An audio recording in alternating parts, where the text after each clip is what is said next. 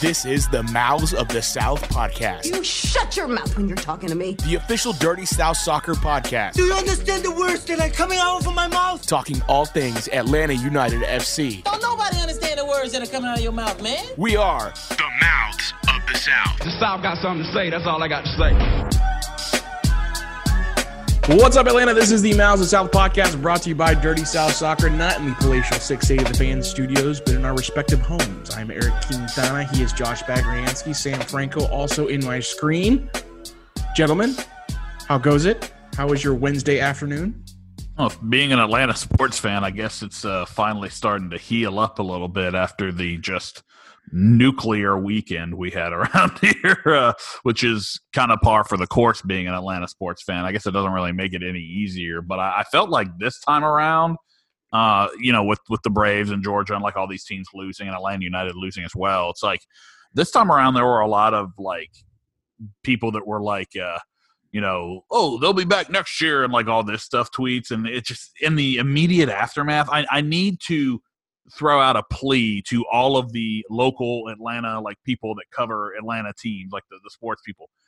In the immediate aftermath of one of the most brutal days and weekends in Atlanta sports history, you've got to stop that. You cannot be tweeting those things within minutes of these these bad losses and these like historical collapse. Let people be pissed off. Like, I don't understand people's like need to have to be the person that says it's going to be okay, because in that 24-hour period or whatever that you need to kind of grieve and get over it, it's not going to be okay. So, and it's kind of condescending because we know Absolutely. It's going to be okay. Like we understand, But I will say one thing. Atlanta United, not a bad loss over the weekend. I thought looked a lot better. Especially the best team in MLS right now. Yeah, where you hung with a Toronto team who appears to be one of the best sides in the kind of pointless season it's turning out, in my opinion. But I mean, they're going to win the Supporter Shield, right? Yeah. Oh, right. yeah. The Supporter Shield. You have to lean on that, right, Eric? Yeah. So we'll go ahead and finish your thought, because I've got a list of tweets here. It's story time on the podcast. Okay. Oh, wow. Oh, good God. Okay. So I thought it was when you the second half, particularly with Barco and Moreno came on. You started to see some of the quick attacking, more dangerous play that you'd like from Atlanta United. You still weren't able to create much, which is frustrating, and that might just be the reality of 2020 until Joseph Martinez returns next year. But in the end, I mean, if you look at that game, Toronto, most of their shots, half chances outside the box. You defended very well. You were able to hold some dangerous possession in the second half. And I know that, it's depressing that we're looking at that dangerous possession as a positive now, but it is. That's where this team is. And, in the end, I think you can look at the remaining schedule and certainly look to this weekend against DC United and say, if we play like that, we're going to get 3 points and maybe can make a run and get in the playoffs. So, okay, story time on the podcast. This comes from Morgan Hughes, who is connected with MLS somehow. And look, connected because, I once was connected with MLS. I was writing articles for them. I was in the Slack channels. And so, as small time as I am, I don't know exactly what he does for MLS, but I know he is a Columbus Crew supporter. Is that a compliment or a film that you? No, were just MLS, no. Just saying that. I don't know. It sounds like I can't figure out if you're trashing him or complimenting him. No. It's not. It's both. It's not an insult or a compliment. I'm just saying that anyone can. I don't know. You were league media at one time. That it's exactly. Yeah, sure. Anyone can be league media. Yes, that I'm not. Very complimentary. What I was referring to was that I am not that high on the medium total pole, and yet I was connected to MLS to some degree. At least. So it is an insult. No, I'm saying that I am a small-time person, and he could also be a small-time local Columbus. He could be. Podcaster. Yeah. We definitely need to clip Eric saying I am a small-time person. The Columbus Crew Podcast Network, at least the SB Nation guys, they've got a great thing going on for them. So again, not surprising thing. Yeah, not surprised. I don't know if he's connected specifically with them, but I'll have to dig more into it. But anyways. He sent out a series of tweets, kind of like in the know tweets, regarding the decision to not award the Supporter Shield this year. This thread is just a massive pile of stupidity, by the way. Yeah, it's a full thread, and I'm just going to roll with it, okay? This is, again, Morgan Hughes. He's at Morgan_Hughes on Twitter. Good morning, friends. Here's some additional information surrounding the Supporter Shield debacle and how the decision was made. Spoiler, it's even dumber than you thought it was going to be. Let's talk about the board of supporter. Again, these are just tweets upon tweets upon tweets.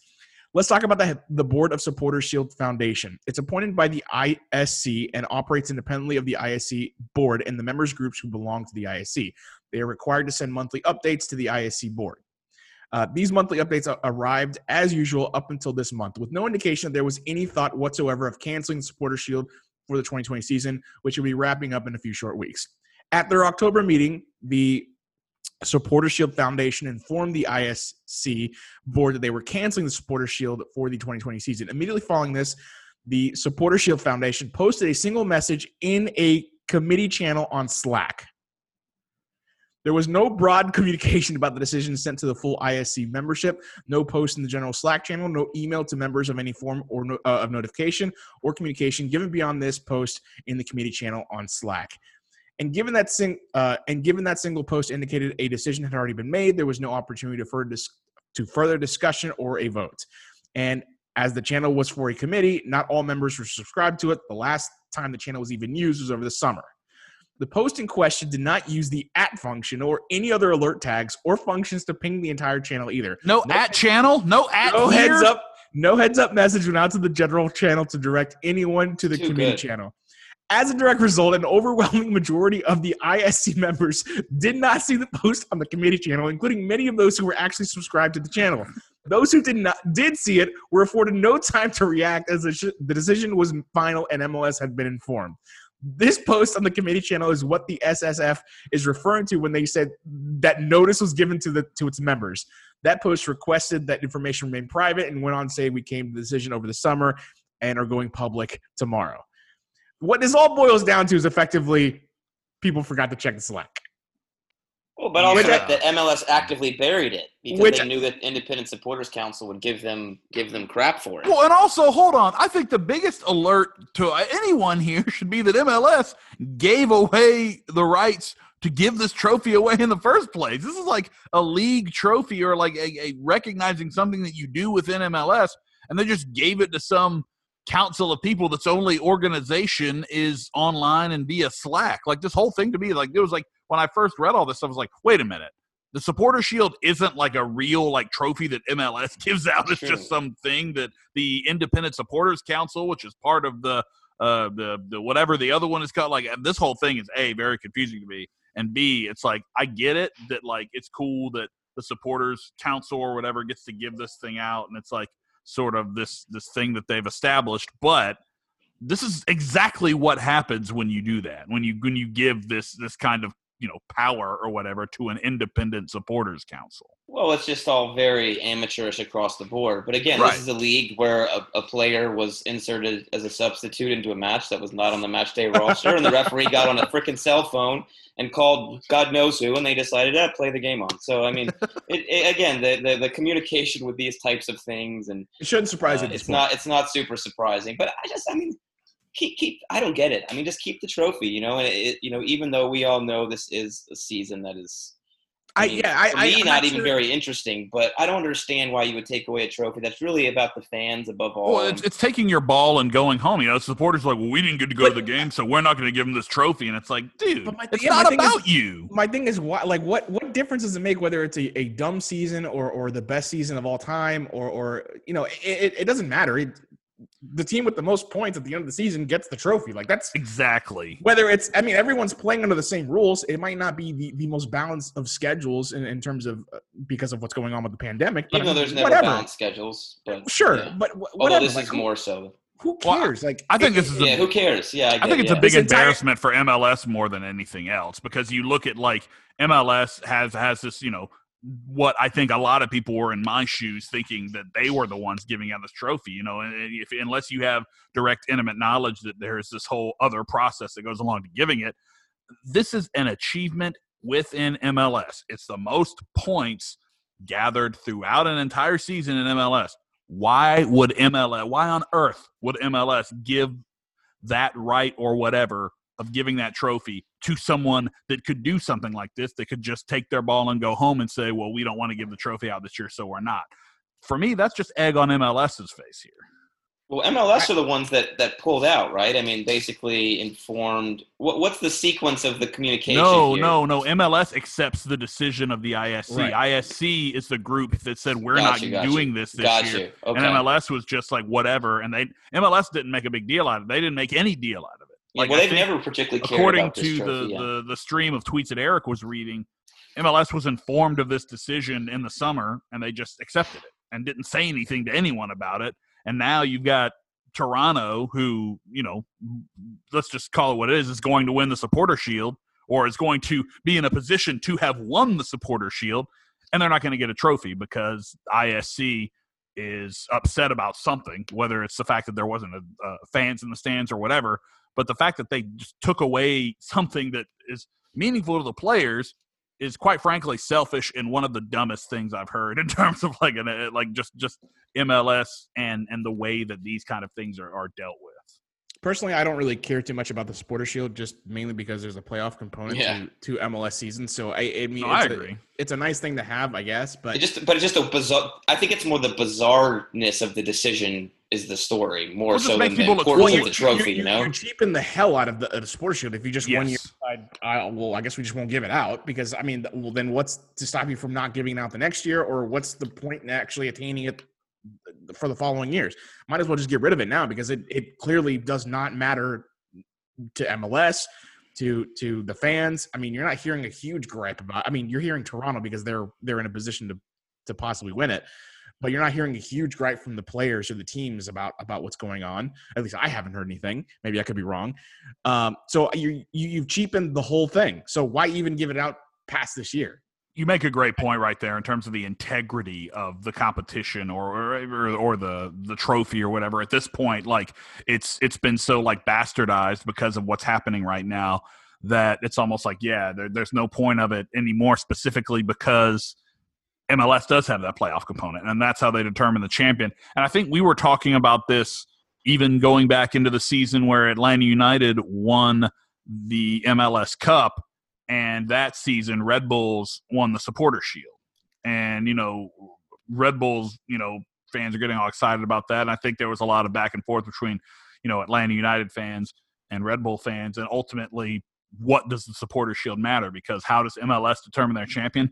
Through the MLS Cup playoffs. And ultimately, I agree. I mean, it's not the same as every other league. Like in every other league, what the Supporter Shield is the league championship, in the Premier League and all that stuff. But in this league, how its champion is determined is through MLS Cup playoffs. So ultimately, that undermined the integrity of the Supporter Shield. And now this has completely undermined the integrity of the Supporter Shield. Yeah, look, it is what it is. I mean, I feel like it undermines MLS as a league as well in terms of some of the decisions it makes. And even in our Slack channel, we were just looking at it thinking like, you can't be taken as a serious league when this stuff happens. So I don't know. It is what it is. I'm not really too worked up about it. I just thought it was a funny story as to how that came about, and it was brought to our attention, and I thought I'd share. But let's talk about Atlanta United against Toronto FC. 1-0 off of a goal off the head of Pablo Piatti in the 89th minute, off of what I thought was pretty good defensive work from Atlanta United. It was a lucky goal, really. It's a really good header, but it is lucky. Come on, that header was nice. Don't be taken away from it. It was a good header, yeah. It was good in the moment, but what I mean is that it didn't, like, no one was out of Nothing position. You could do. No one was unmarked. It was a unlucky deflection off of George Bello, and it is what it is. You if you're Toronto FC, you're a good team. Those are the moments you take advantage of, and those are the bounces that go your way when you're playing as well as you are.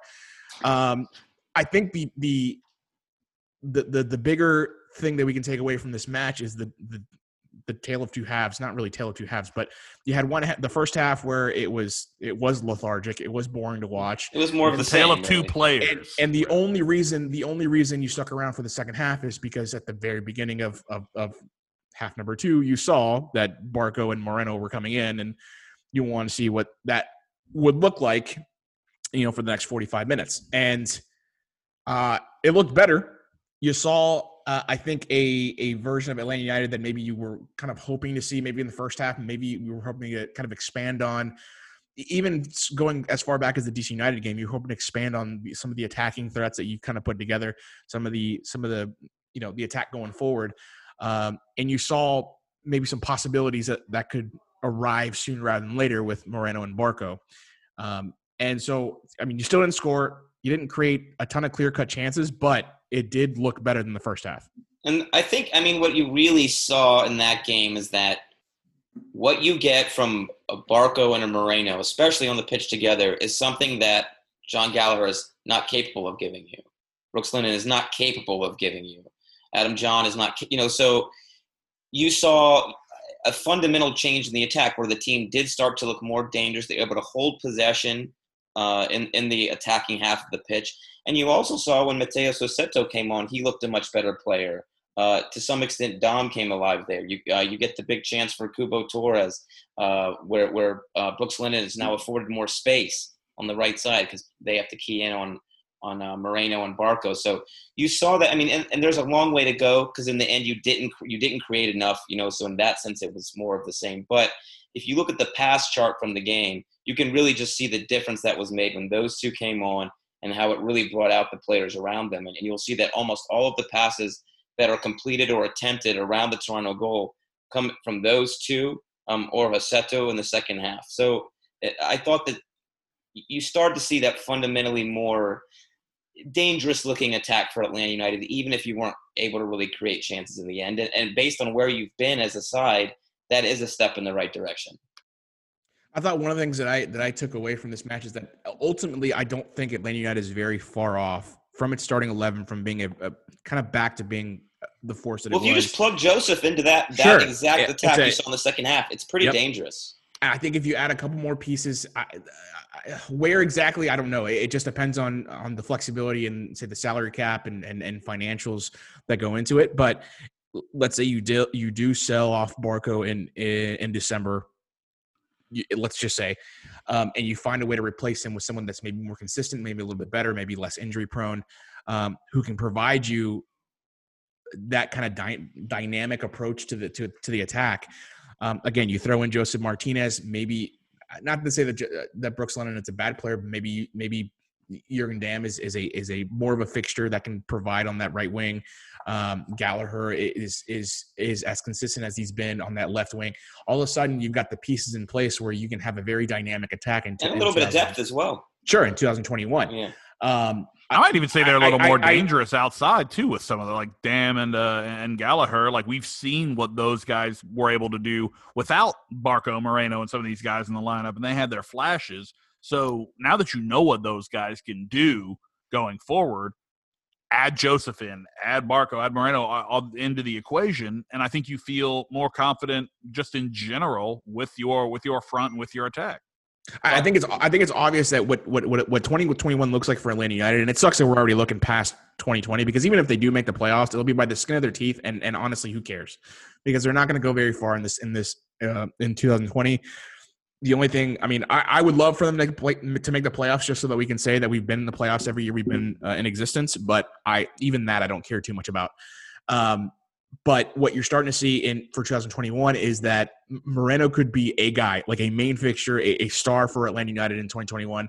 You bring back Joseph Martinez, you know what he is. And even if it is Barco, he's still an above average piece to this overall puzzle. And then you've got the supporting cast and Gallagher and whoever ends up being on the right, full time, I guess. Again, you're optimistic about what you're looking at for 2021. You're optimistic about kind of revitalizing what you had in 2018, 2017, and kind of bringing that back. You bring in a coach that maybe understands these players better than Frank de Boer did, better than Stephen Glass does. That can kind of organize them in a way that he's getting the best out of these players at their given positions. Then you've got very high hopes. I think what ultimately it's going to come down to is his coaching decision. Whoever they end up bringing in, whoever they hire, has got to be someone that brings out the best in these players. And that seems pretty obvious, but obviously Frank de Boer couldn't do that. Stephen Glass is kind of just throwing things on the wall and figuring out that some things are sticking. But it's not that would be my goal, is to find someone that has a history of bringing out the best in the players, not so much tactical genius or anything like that, but bringing out the best in his players. I know where we're going. I know where we're going here. A guy that brings out the best in his players that isn't a great tactical manager. No. Look, you're a professional coach in MLS. You've got enough tactical knowledge, tactical know-how, or at least you should, to get by with what you know. But thank God you just said that, by the way, because you disqualified Jurgen Klinsmann by saying, exactly. So that's where I was going, and I thank you for saying some tactical knowledge, because by saying that you have right, I'm not saying you disqualified him from the job. So thank you very much. And I think the question is more than tactics. I think it's more about philosophy, because that was the big difference between Tata Martino and Frank de Boer, was not so much the shape they played. They both wanted to play on the front foot, and then the shapes they played were not too dissimilar.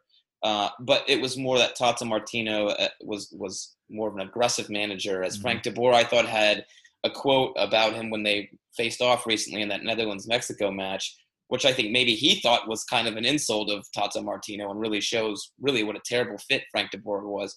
But he said he's a manager that likes to have a lot of 1v1s in this game, and that's kind of what Atlanta United was good at and had a lot of success with. And with these types of players that are technical and like to run at defenders, that philosophy is a little bit of better fit than what Frank de Boer wanted, where he said he wanted to quote unquote dominate matches.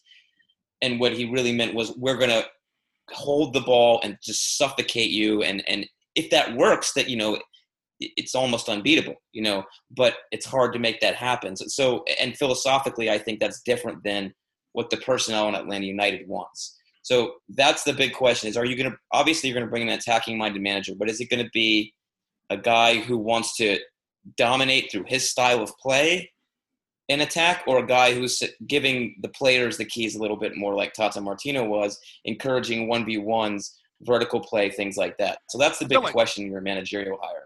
I feel like Tata Martino, too, one thing that he was really good at was not being married 100% of the time to one formation or one style of play. I think, he was very good at reading the match and being able to let that dictate the philosophy for that specific match. Yeah. And I don't think you ever got that from Frank de Boer. He was so stubborn, like you just said, that dominating the match kind of thing, suffocating the match.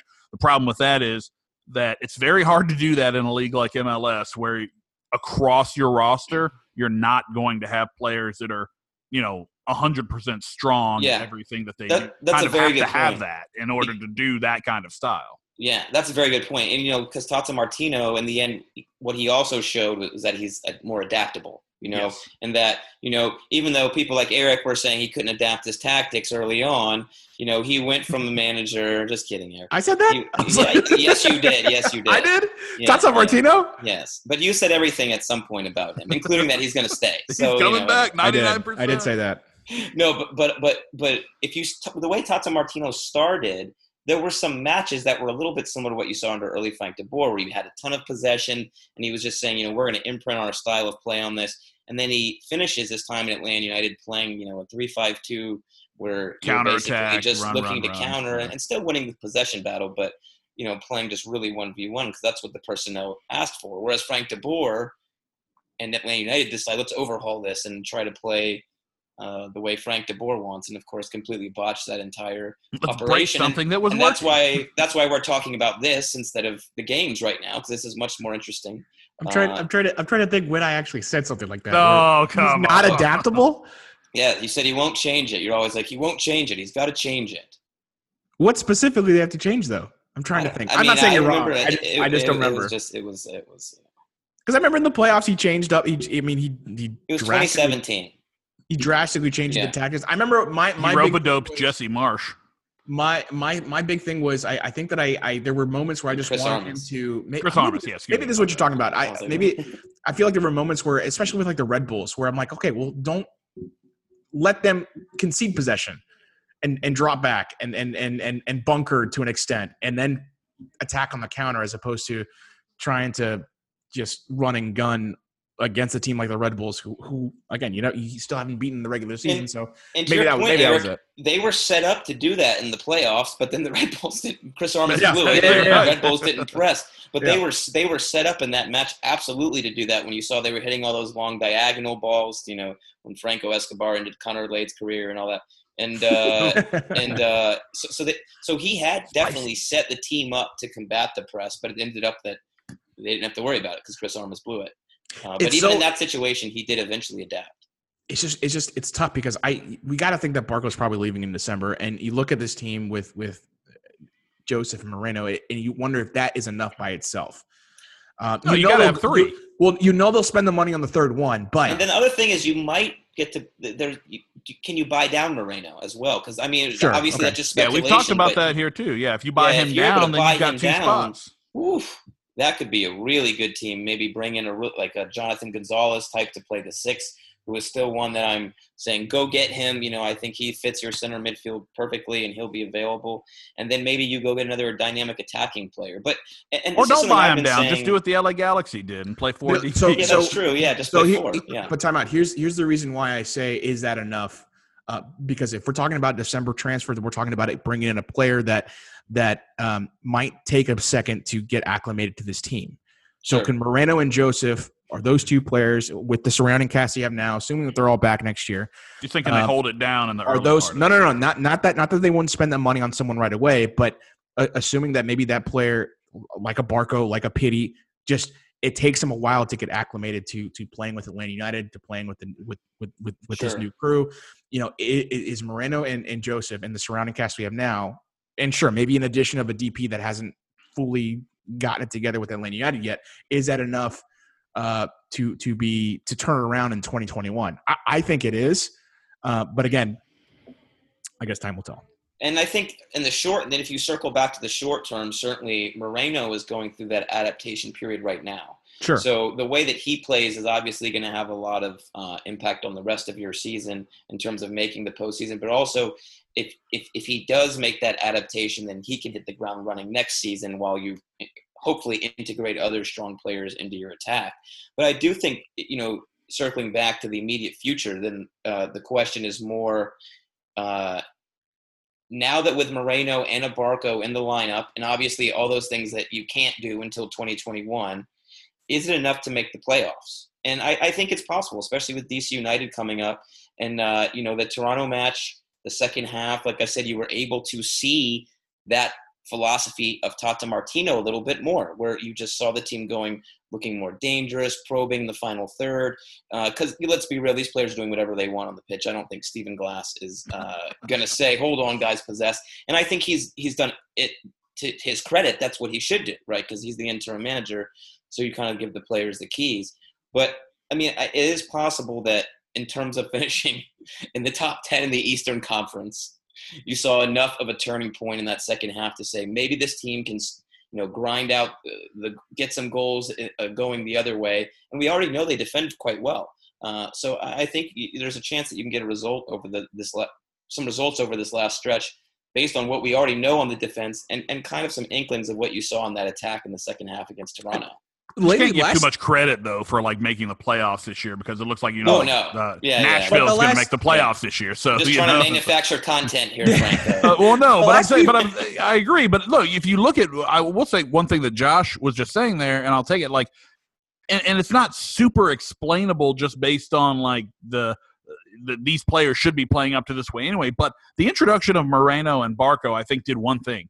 It made the defense look better. It made everybody look more confident, because you have those players that, you're paying a lot of money to come in and be really good players on your team. You have these guys, coming into the lineup, and it just makes everybody seem like they're a little more confident on the ball, a little more confident in what they're doing in their actions. And I think when you talk about making the playoffs this year, that can go a long way. If those guys are playing and they're playing in the long term, not only do they make the team better, but they make everybody around them a little more gung-ho or whatever. The fact it's they should be playing this way without those guys, because it's their opportunity to show out. But these guys get introduced in the lineup, and I think it's we have these guys now. So we feel a little stronger. And that was what I think you saw a lot of in the second half, was just players were more confident. I mean, I think they're in a lot of ways proving what we've been saying right over the last, couple months, honestly, which is like, look, you need the personnel to do the things that a lot of people are asking for. And it's not the team wasn't trying to do it. And it's not even that Gallagher and Lennon and John, those guys did pretty well, but it's just, you can only get so much out of players like that. And now you're adding more technical, unpredictable players. And certainly one of the players that they brought out, that's going to be a question of the long-term solutions that we were talking about earlier is Matheus Rossetto.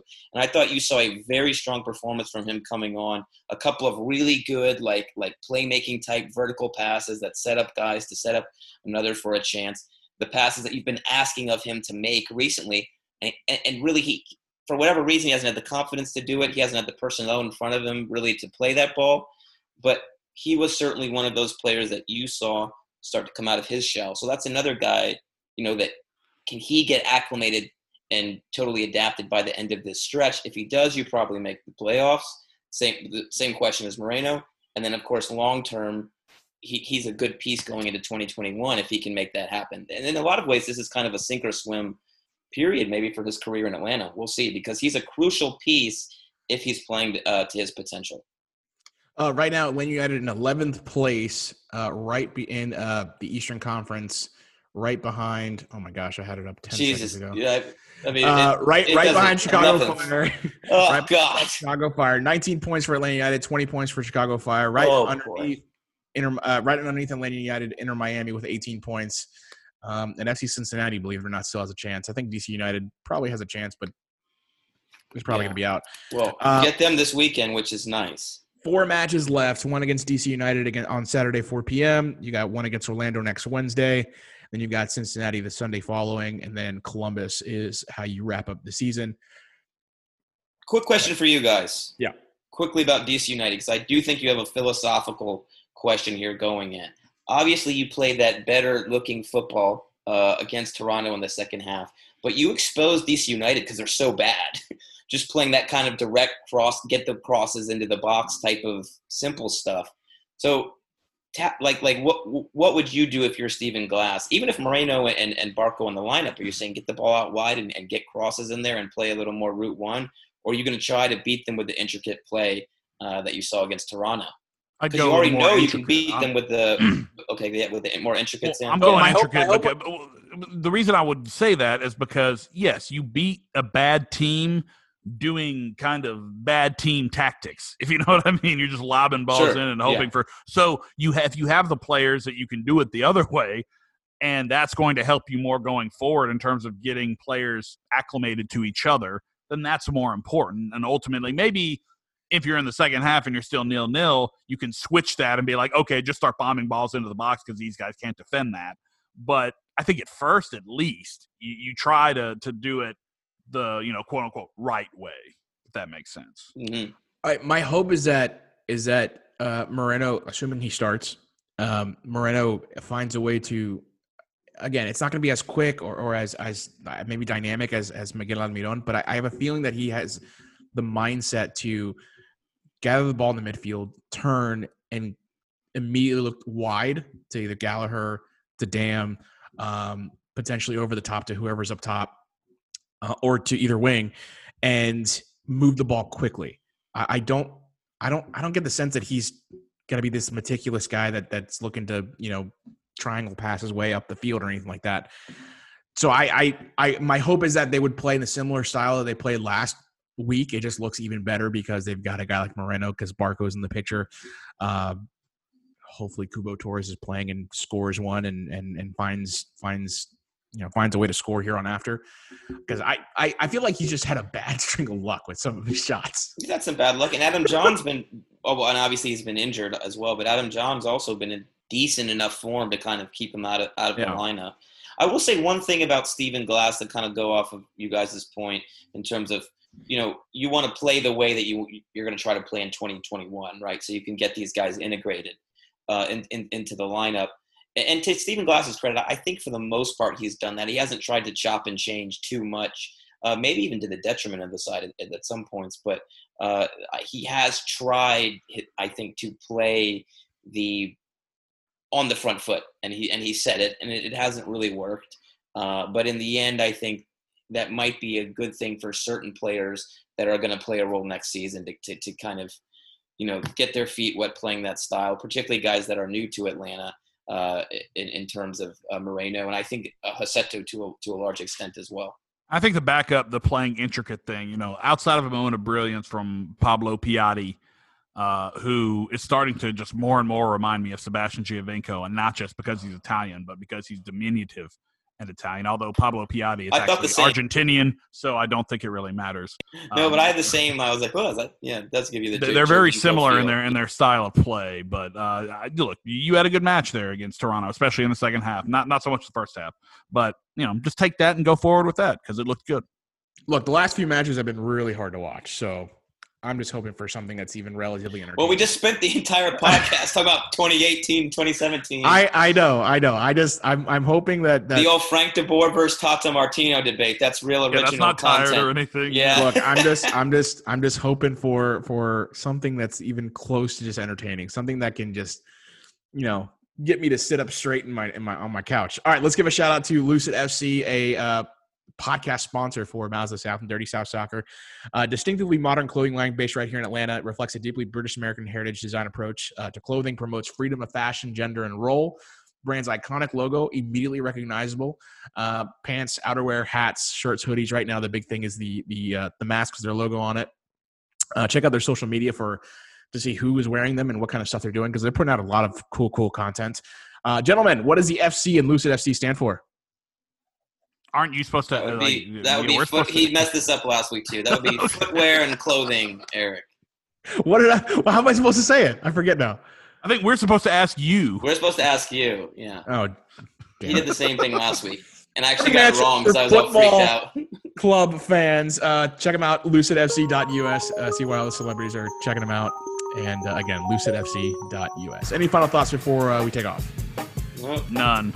Yeah. Follow me on Twitter, JoshB914. At Sam J. Franco. You can follow me at Eric G. Quintana. Follow the podcast at MOTS Podcast. That does it for us. Until next time. See you later, Atlanta.